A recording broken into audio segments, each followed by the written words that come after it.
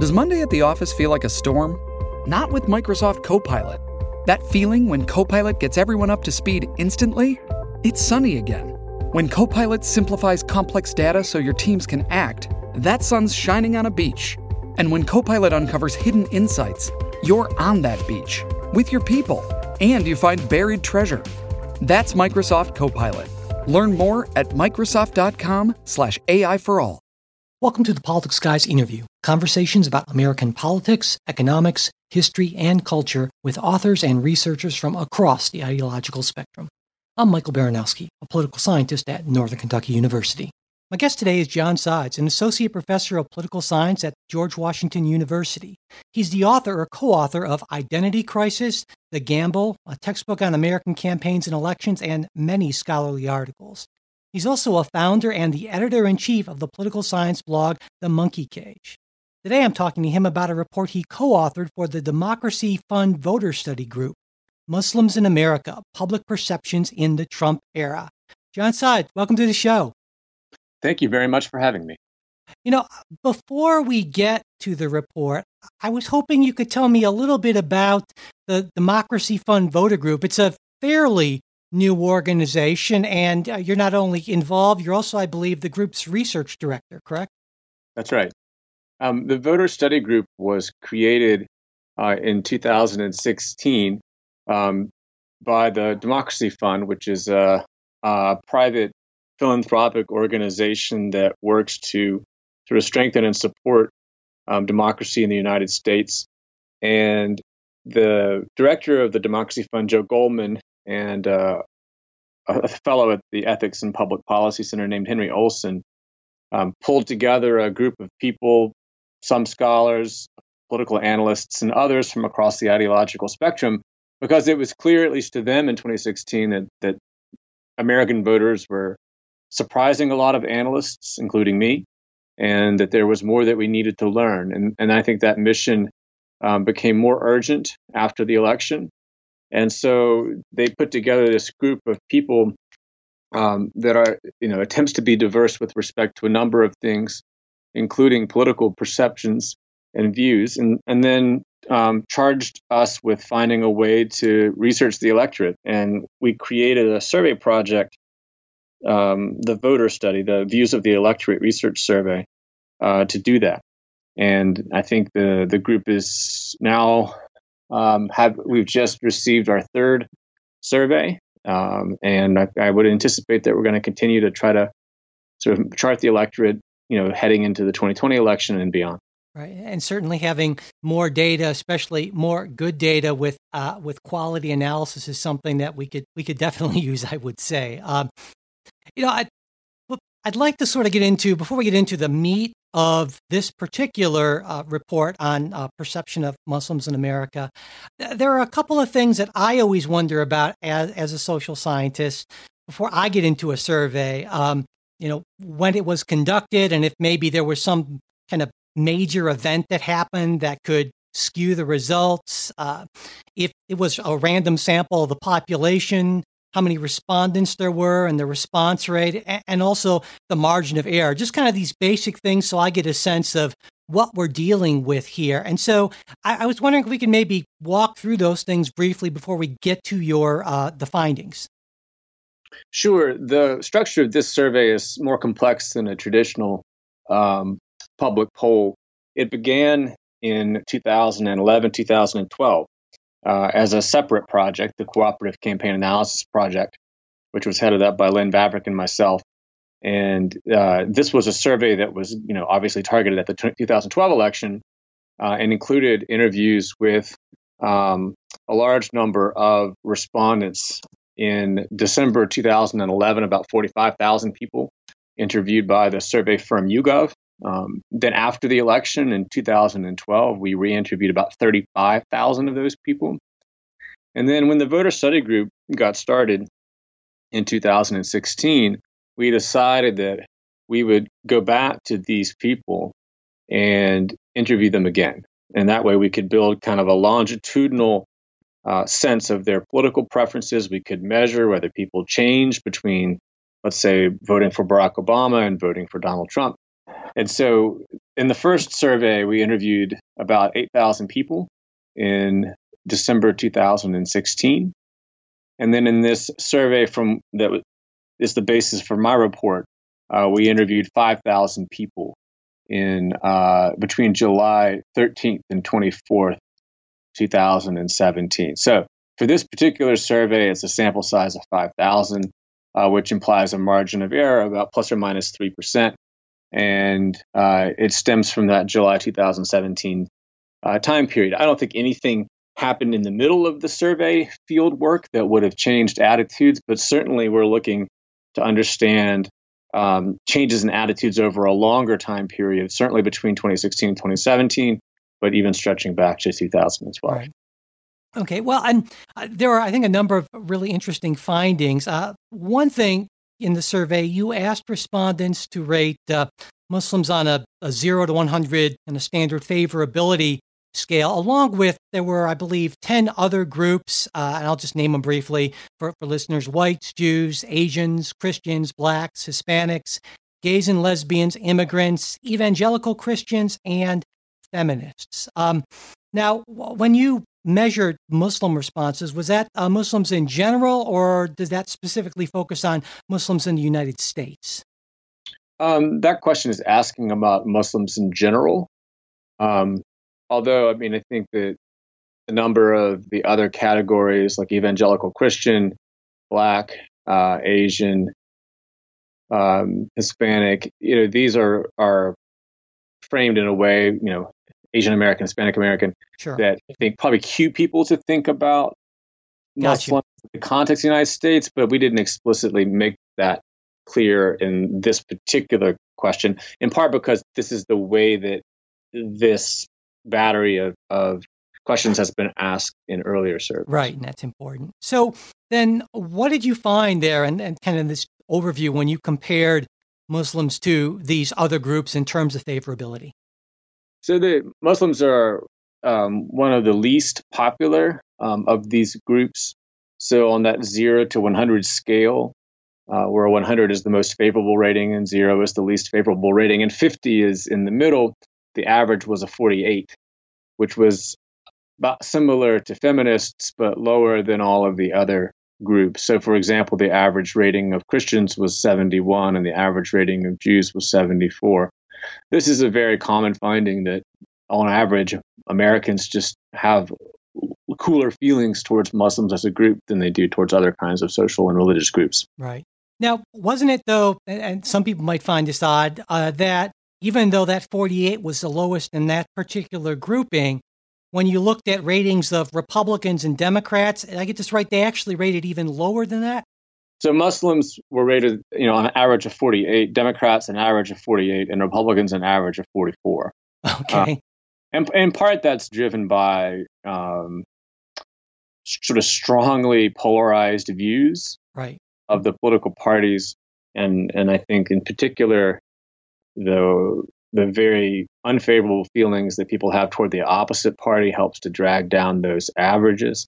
So I think our claim is not that Muslims are the most unpopular group in all of America. You can certainly find less popular groups, but it's just to say that relative to sort of groups that we think of as being kind of in a similar social or demographic bucket, Muslims are seen less favorably overall. Right.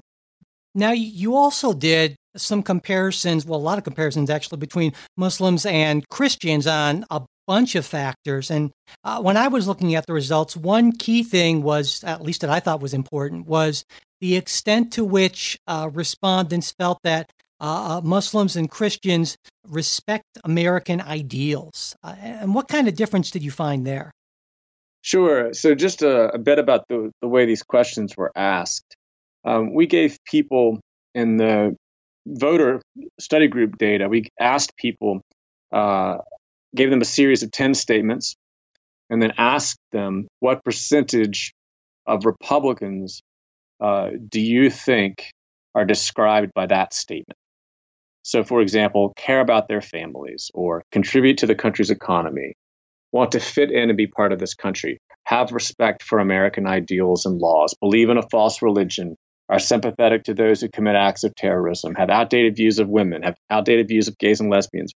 That's some of the statements that were asked. So you're basically, as a survey respondent, you're telling me, okay, what percentage of Muslims does that statement describe? So it's really intended to be a measure that's allowing you to basically express in a quantitative sense how much of a stereotype, right, you think these statements are. And then separately from that, we asked in a different survey conducted in January 2018, the same battery about Christians. So these are two different surveys. It's not the same group of respondents in each survey, but we wanted to have some kind of comparison between the Muslims and Christians so we could get a sense of whether the numbers for Muslims were, high or low in some sense. So in terms of your question, one of the things that we found is that some of the largest differences in people's perceptions of Muslims and Christians had to do with these statements about respecting American ideals or wanting to fit in with the country. So, on average, people thought that about 70% of Christians were described by one of those statements, but only about 50% or slightly above 50% of Muslims were described by those statements. And to me, one of the things that reveals about people's perceptions of Muslims is that they see them in some sense as significantly different from, I think, kind of American cultural norms or from what their perception of American identity is. And oftentimes our discourse about Muslims in this country revolves around perceptions that they're violent, that they're a terrorism risk. But I think those two statements in particular get at what may actually be a more prevalent and consequential perception of Muslims, which is just that they're not American in some important way, or at least a substantial number of them are not. Right. Aside from that, were there any other differences that you noted that, I don't know, maybe were you didn't expect or that you thought were particularly important? I think that most of the differences that we saw were consistent with what you would expect. People perceived on more Muslims on average to be sympathetic to terrorism, willing to commit terrorism. They saw, Muslims as more likely to believe in a false religion, which probably simply reflects a sense that Islam is not, in fact, a valid account of God. Muslims were also perceived to have, at a much higher rate, to have outdated views of women, although not so much outdated views of gay people. So, and that difference was smaller on average. So, in some sense, I felt like these findings were overall consistent with the idea that, on balance, Christians are viewed more favorably than Muslims. Period. But it also kind of identified, I think, the key dimensions on which people distinguish Muslims from a group like Christians. Right. Now, so far we've just been talking about respondents as a whole, how they reacted to these things. But when you broke it down by party, what sort of differences emerged when you compared Republicans and Democrats on these things? Yeah, so there's not surprisingly pretty substantial differences between how the parties see Muslim Americans. And in the direction that you would think, Democrats on average had more favorable views of Muslims. They were more likely to say that positive statements like want to fit in and be part of this country described a larger number of Muslims. So just to give you a couple of statistics, on average, Democrats that thought that 71% of Muslims wanted to fit in and be part of this country, but among Republicans, they thought that on average, 41% of Muslims were described by that statement. So that's a 30-point gap on this crucial sort of dimension of how much Muslims in this country, many of them already American citizens, actually want to fit in and be part of the country. And on the statements that were more negative in terms of their valence, like sympathetic to those who commit acts of terrorism, on average, Republicans said that statement described, significantly more Muslims than Democrats thought. There was really only one or two dimensions where Republicans and Democrats didn't have different views. Um, both parties thought that a large majority of Muslims, about 2/3, were deeply religious in their everyday lives, and also sort of an equal. Republicans and Democrats perceive that an equal fraction of Republicans, about 57 to 61%, have outdated views of gays and lesbians, and so and I think that's one perception of Muslims and transcends kind of partisan and ideological lines. And it's interesting because you can sort of wonder if it's motivated somewhat differently. It's consistent with Republicans overall not having very favorable views of Muslims, but it also reflects the extent to which stereotypes of Muslims, raise concerns that would also factor into Democrats' thinking. Obviously, Democrats themselves tend to have quite favorable views of gays and lesbians. Yeah.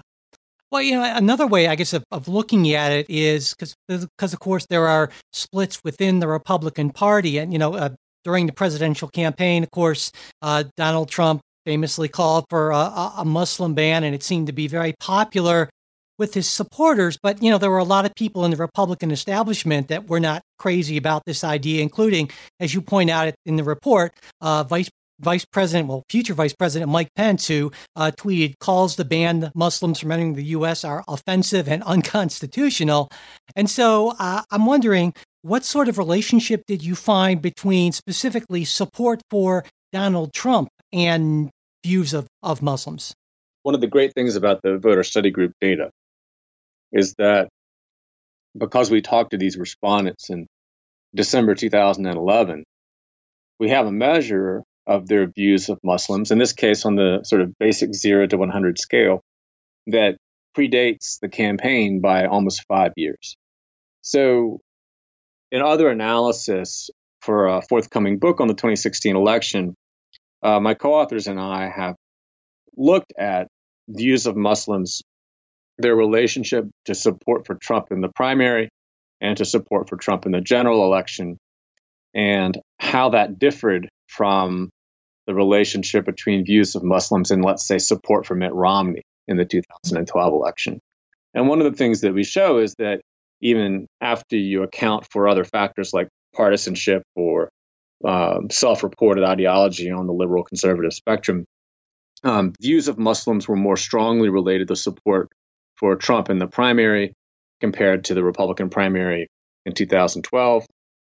And they were more strongly related to support for Trump in the general election compared to 2012. And I think the reason for that, we would argue, is that compared to 2012, let's say, the campaign itself was much more oriented around this debate about how we should, as a country, deal with Muslim populations or with potential Muslim immigrants to the country. And it's that debate that you referred to with the Mike Pence tweet is a good example of that. So in some sense, this is a very standard story within political science. Voters can rely on certain beliefs to choose between candidates, but only after they have information that allows them to see how their beliefs are related to that choice. And I think in 2015, 2016, Trump's rhetoric about Islam and rhetoric about Muslims, in some sense, activated people's own beliefs and views of Muslims and made them more important when it came time to choose a candidate. So then it's not so much that the campaign created these things, but they were likely kind of latently there, and it was just able to key in on those and bring those more to the surface? That's right. I mean, I would think of these of sentiments like your perception of Muslims to be kind of a reservoir, and the extent to which those sentiments become politically consequential or politically actionable depends on the choices that candidates, political leaders make. And by saying a series of things that were critical of Muslims, that suggested that Muslims in this country needed, additional surveillance, maybe even a database of Muslims, or that we needed to have much more stringent policies with regard to Muslim immigrants to this country. I think Trump, made those kinds of considerations more salient to voters. Yeah. And I wanted to ask you specifically about one proposal that support for a Muslim ban. I mean, what did you find about how strong this is overall in your research, and also how Democrats and Republicans differed in their level of support for that sort of thing? Sure. So we asked a question, basically, how strongly do you favor or oppose temporarily banning Muslims from other countries from entering the United States? And we asked that in December 2016 and July 2017. And responses were fairly stable over time. In December 2016, about 45% favored it. In July, that increased slightly to 47%. And a roughly equal number of people are on the other side. So it's a pretty polarizing issue, and unsurprisingly, it's polarizing among Democrats and Republicans. In the July survey, only 20% of Democrats favored a temporary ban on Muslims coming to the United States, and 79% of Republicans favored it. So that's a massive gap. And it illustrates, I think, a couple of things. I mean, one is that Democrats and Republicans, even prior to the election in 2016, were polarizing in their views of Muslims. This is related to a broader polarization of partisan views on different issues, but we found that on whether you're talking about views of African Americans or views of immigrants and immigration or views of Muslims, the party coalitions were increasingly distinctive in their views. And then I think Trump has only further exacerbated or accelerated that kind of partisan polarization. And so anymore, I think policies that have to do or explicitly refer to Muslim populations are going to get pretty strong reactions, different reactions from Democrats and Republicans, just because they feel very differently about Muslims as a group. And you mentioned minority groups more in general, and you also looked right at whether or not people's views of Muslims were correlated with their views of other minority groups, which a lot of people might think would be the case. Essentially, people who look like white European type descendants, as opposed to people who don't look that way. So, can you talk a little bit more about what specifically you found there? Sure. So, take those same 0 to 100 ratings of all of these different groups. We asked those in this July survey, and views of Muslims, whether favorable or unfavorable, kind of go along with or are connected to views of what kinds of other groups. So what we found is that your view of Muslims was correlated with your view of gays and lesbians, your views of racial minority groups like Blacks, Hispanics, and Asians. It was modestly related to your view of Jews, so that the warmer you saw Jews, the more warmly you saw Muslims. But it was negatively related to your view of Christians, for example. Right. So in some sense, I think what this tells us is that people's attitudes about social groups are packaged together in fairly predictable and consistent ways. If you tend to feel favorably about one religious or racial or ethnic minority group, you tend to feel favorably about other ones. If you tend to feel less favorably about those groups, you're going to feel more favorably about majority groups like whites or Christians. So that's what we found. And then again, it's consistent with other kinds of social science research, which has found a substantial degree of consistency in people's views of different kinds of groups. Right. And most people are under the impression that this tracks with party affiliation as well, with Democrats having typically more favorable views and Republicans having less favorable views. That's right. I mean, the exceptions to that pattern would be a group like evangelical Christians, which, because of, I think, the political connotation of that term, elicits the opposite, or Republicans see them more favorably than Democrats do. I'm wondering if it's important, you think, to make a distinction between favorability, which is specifically what you asked about, and another concept that's sometimes used, tolerance or intolerance. And so, some people might hear this and say, well, this is proof that Republicans are less tolerant or more intolerant, however they want to, spin it, essentially. I mean, do you feel like those terms are okay to be used more or less interchangeably, or not so much? I mean, to me, I think I prefer to be more careful and specific with regard to this sort of terminology.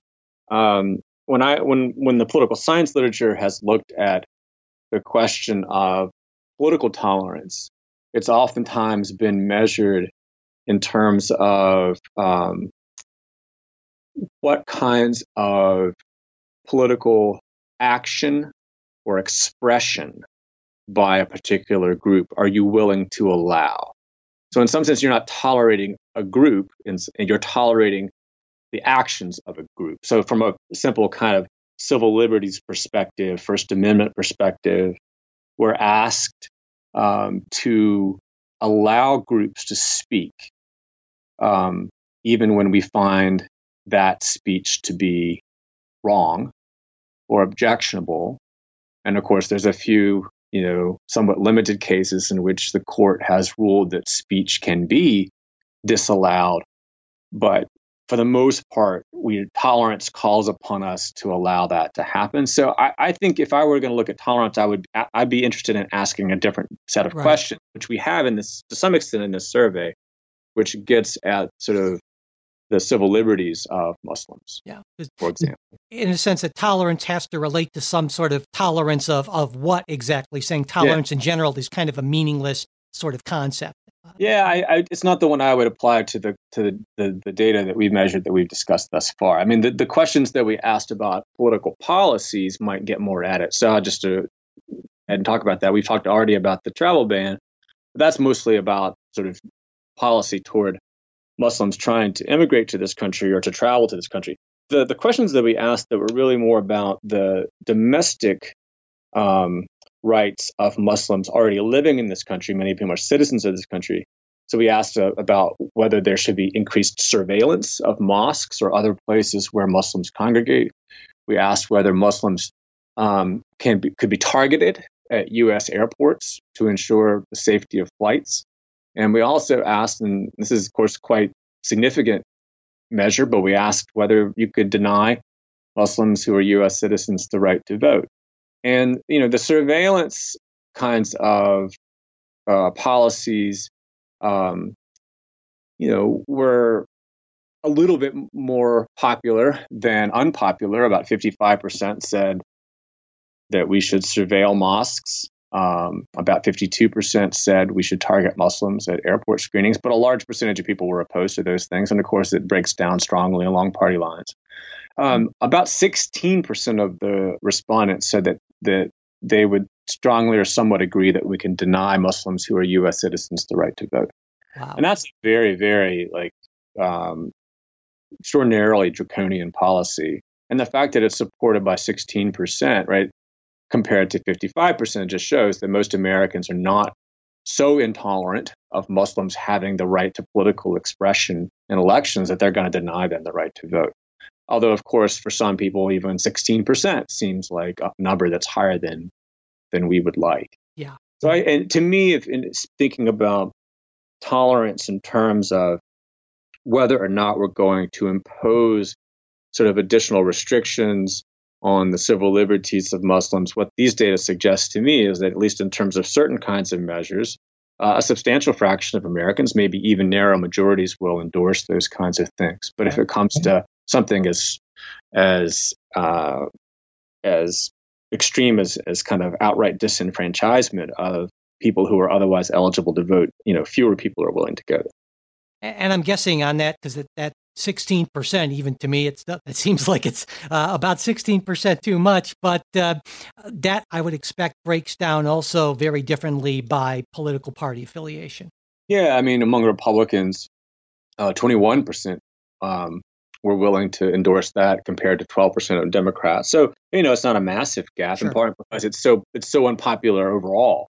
But it is at least somewhat related to the same kinds of attitudes which are related to views of Muslims more generally. Yeah. Now, my sense has always been that people who are more highly educated are likely to be less, to have less of an anti-Muslim bias. Was that what you found?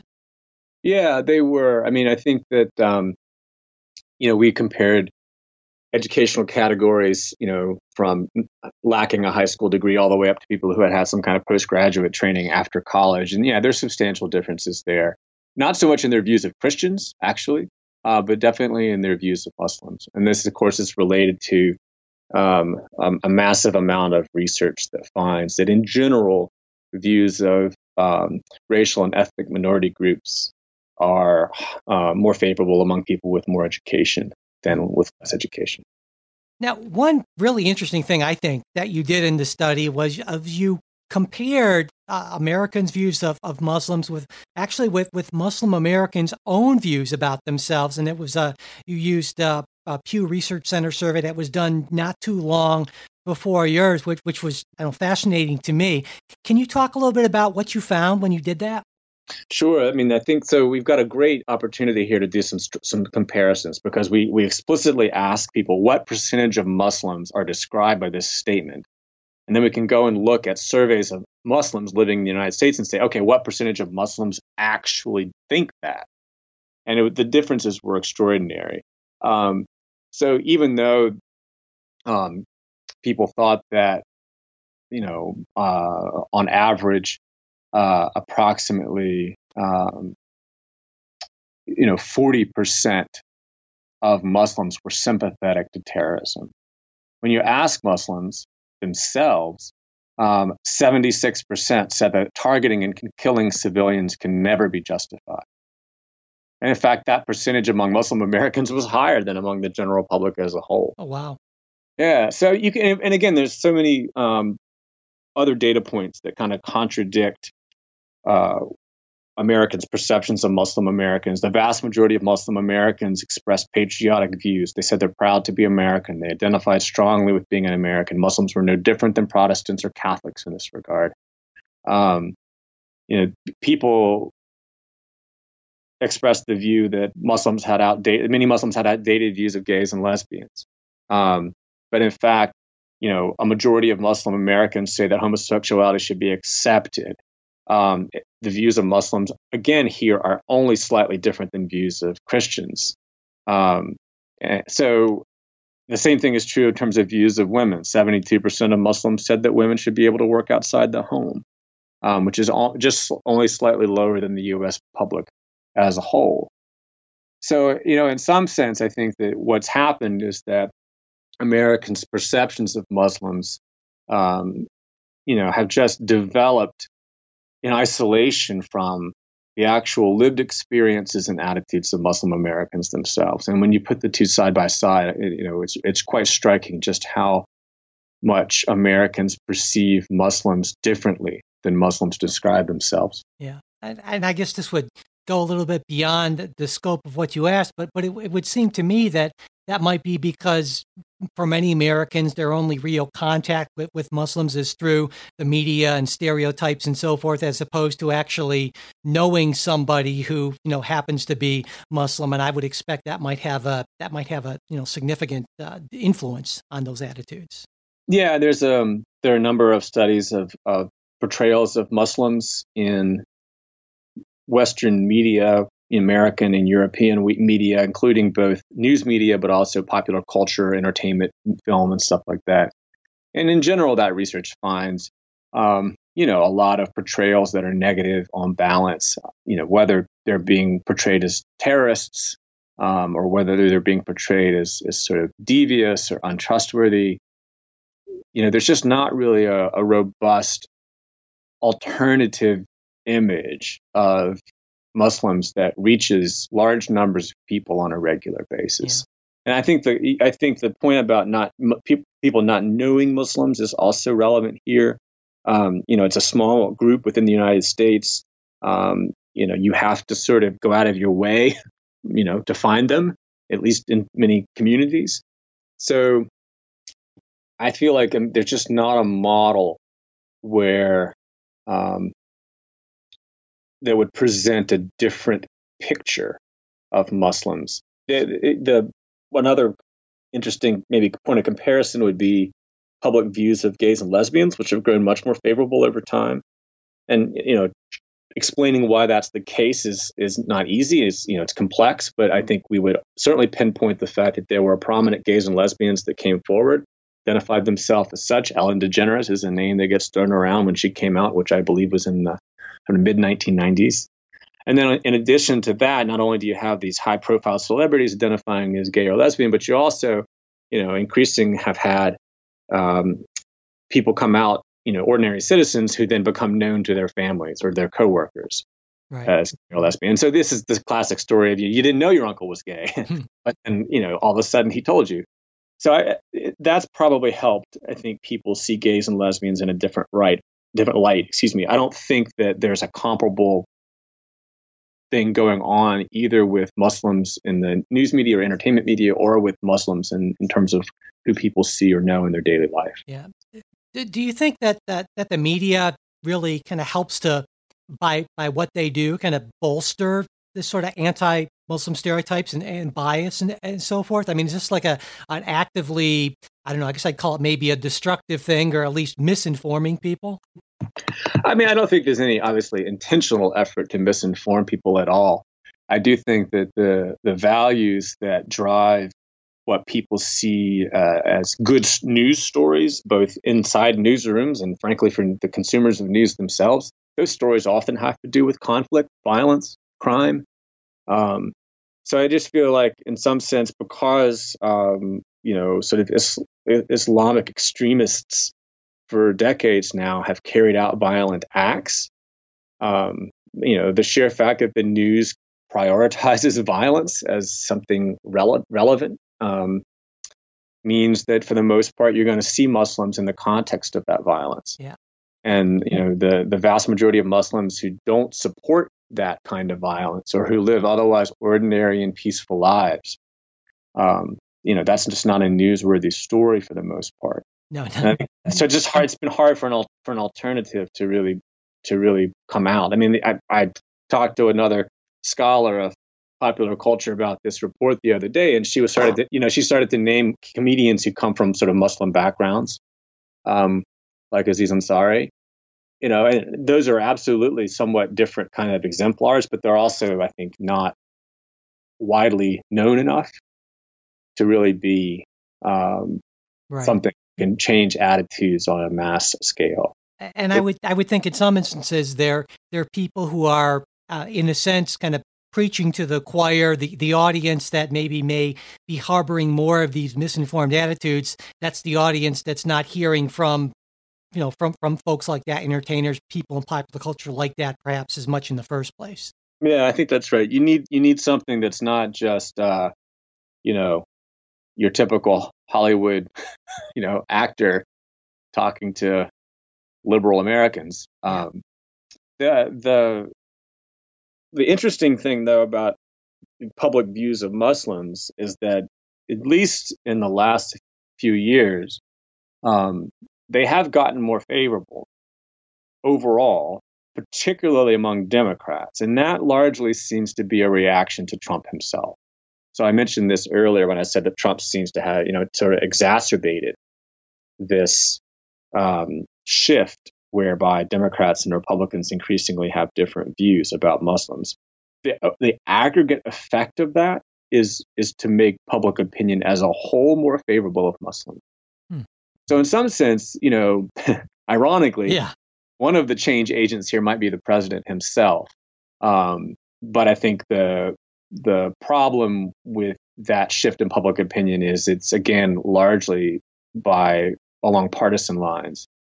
And so it's not really building a more broad-based degree of favorability toward Muslims, which is different, again, than the pattern that you see for gays and lesbians. If you were to, chart, let's say, support for same-sex marriage over time, obviously it's lower among some groups and higher among other groups, but the trends are all in the same direction. Right. For young and for old, for less educated, more educated, people of different religious backgrounds, partisanship. But among Muslims, we're still waiting to see a public opinion shift that is more broadly based and not just located among groups that are, in this case, strongly opposed to the president. Right. So kind of pulling back and looking at all of this, do you think it would be fair or not unreasonable to conclude that there is a fair amount of, some people would call it anti-Muslim racism in the United States, or is that going too far, would you say? I mean, I don't know about racism. I mean, in part because we're not talking about race per se, but sure. I think it's reasonable to call it prejudice. Okay. In the literal sense that people have prejudged Muslims, prejudged in the sense that they have a view of them that is not really based on sort of extensive experience with or familiarity with either Islam as a religion or with individual Muslim people themselves. It's really based on a set of images and stereotypes which are present in culture and the news media. So I think that's true, and I think, frankly, it's a pretty significant challenge for this country, and much as it's been in Europe, because you're dealing with people who are different in a variety of ways simultaneously. Compare them to, say, immigrants from Mexico. Right? So immigrants from Mexico oftentimes perceived as different because of their nationality. Because maybe they don't look ethnically or racially white, because they speak a different language. Many of those things are also true of Muslims, but you layer on that, this religious difference, which is which sets Muslims apart from the dominant majority religious tradition of this country, dating back to the founding. So I think that's another dimension on which it becomes, that makes it difficult for Americans to see Muslims as sort of kindred, even when Muslims themselves express beliefs and values which are similar to those of most other Americans. So for this reason, I think the overall integration of Muslim Americans into American political and social life is much more of a long-term project. So let me ask you about that long-term project. Say you were, because I'm curious about, well, how can we use this information to, make things better, in my view, at least. And so, let's say you're advising somebody who wants to make this happen, a Nancy Pelosi, a Chuck Schumer, someone, what can we do specifically? Is there anything we can do based on this? What would you tell them? Well, I wouldn't tell Nancy Pelosi or Chuck Schumer to do anything. I think because in some sense they're just going to make it worse by virtue of being Democratic political leaders. Sure. Okay. I think that I would think that it would be more relevant to ask Republican political leaders to make statements that don't target Muslims or single them out or portray them as distinctively threatening, or moreover, that would portray Muslims or acknowledge the reality that Muslims living in the United States are themselves, truly part of America. And I mean, you mentioned the Mike Pence tweet. I mean, that was one of just many, many statements that were made by prominent Republicans in the fall of 2015 when Trump was hazarding, sort of policy proposals like a database of Muslims and a travel ban. And in the report, we also quote from, the speech that George W. Bush gave after the September 11th attacks. He spoke at the Islamic Center in Washington and really made a very clear differentiation between, the small number of people who are willing to attack and kill innocent civilians in the name of Islam, and the millions of Muslims who are, making a valuable contribution to the country because they're doctors, they're lawyers, and they're members of the military and so forth. I'm sort of paraphrasing his statement. And so I really felt like, that kind of view was the view that we need to hear more of from political leaders.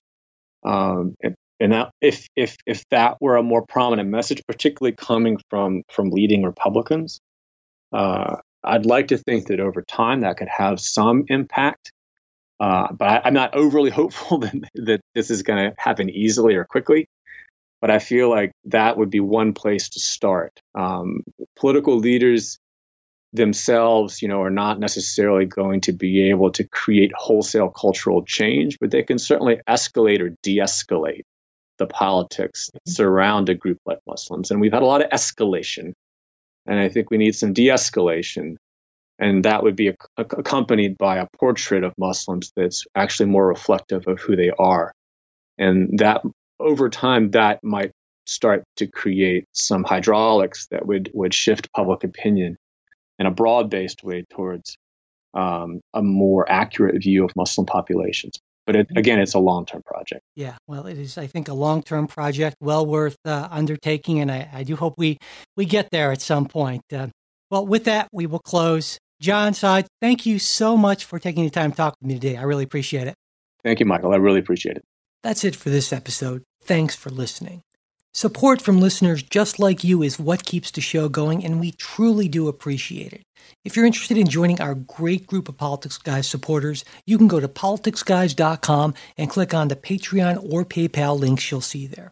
And if you want to support the show without spending anything, you can subscribe to the podcast on iTunes, Pocket Cast, Stitcher, or whatever other podcast app you use.